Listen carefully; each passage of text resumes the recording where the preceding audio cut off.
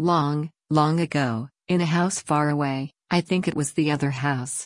I'm too lazy to look back at earlier posts. We did an experiment involving Lion getting 300 swats. I can't remember how often he got those swats, but I think it was designed to get him used to being spanked more and to get me used to spanking him more. I can't believe I gave him that many swats on a daily basis. However, doing it only on punishment days seems like too few times. Maybe we need to do that experiment again.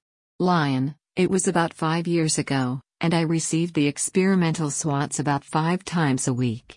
Mrs. Lion didn't worry about the condition of my bottom. She may be right about repeating it. While he was showering, I decided I would swat his buns when he came out. Then I wondered if he'd be cold or tired.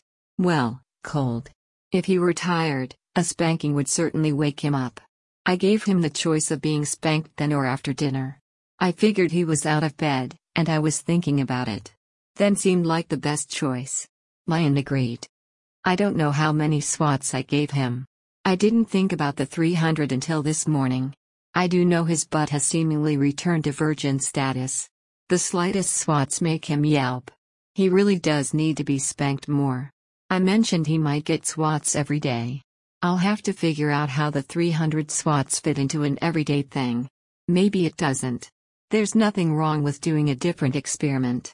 This morning, as I was thinking about things that need to be done, I decided I need to get rid of a few returns back to Amazon we have laying around here.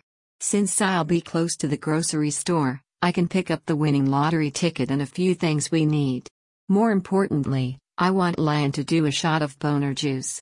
The other night, the injection didn't work at all. It's possible he missed the mark. We need to try again. If I time it right, I'll be back not too long after he gets out of the shower and we can give that boner a workout.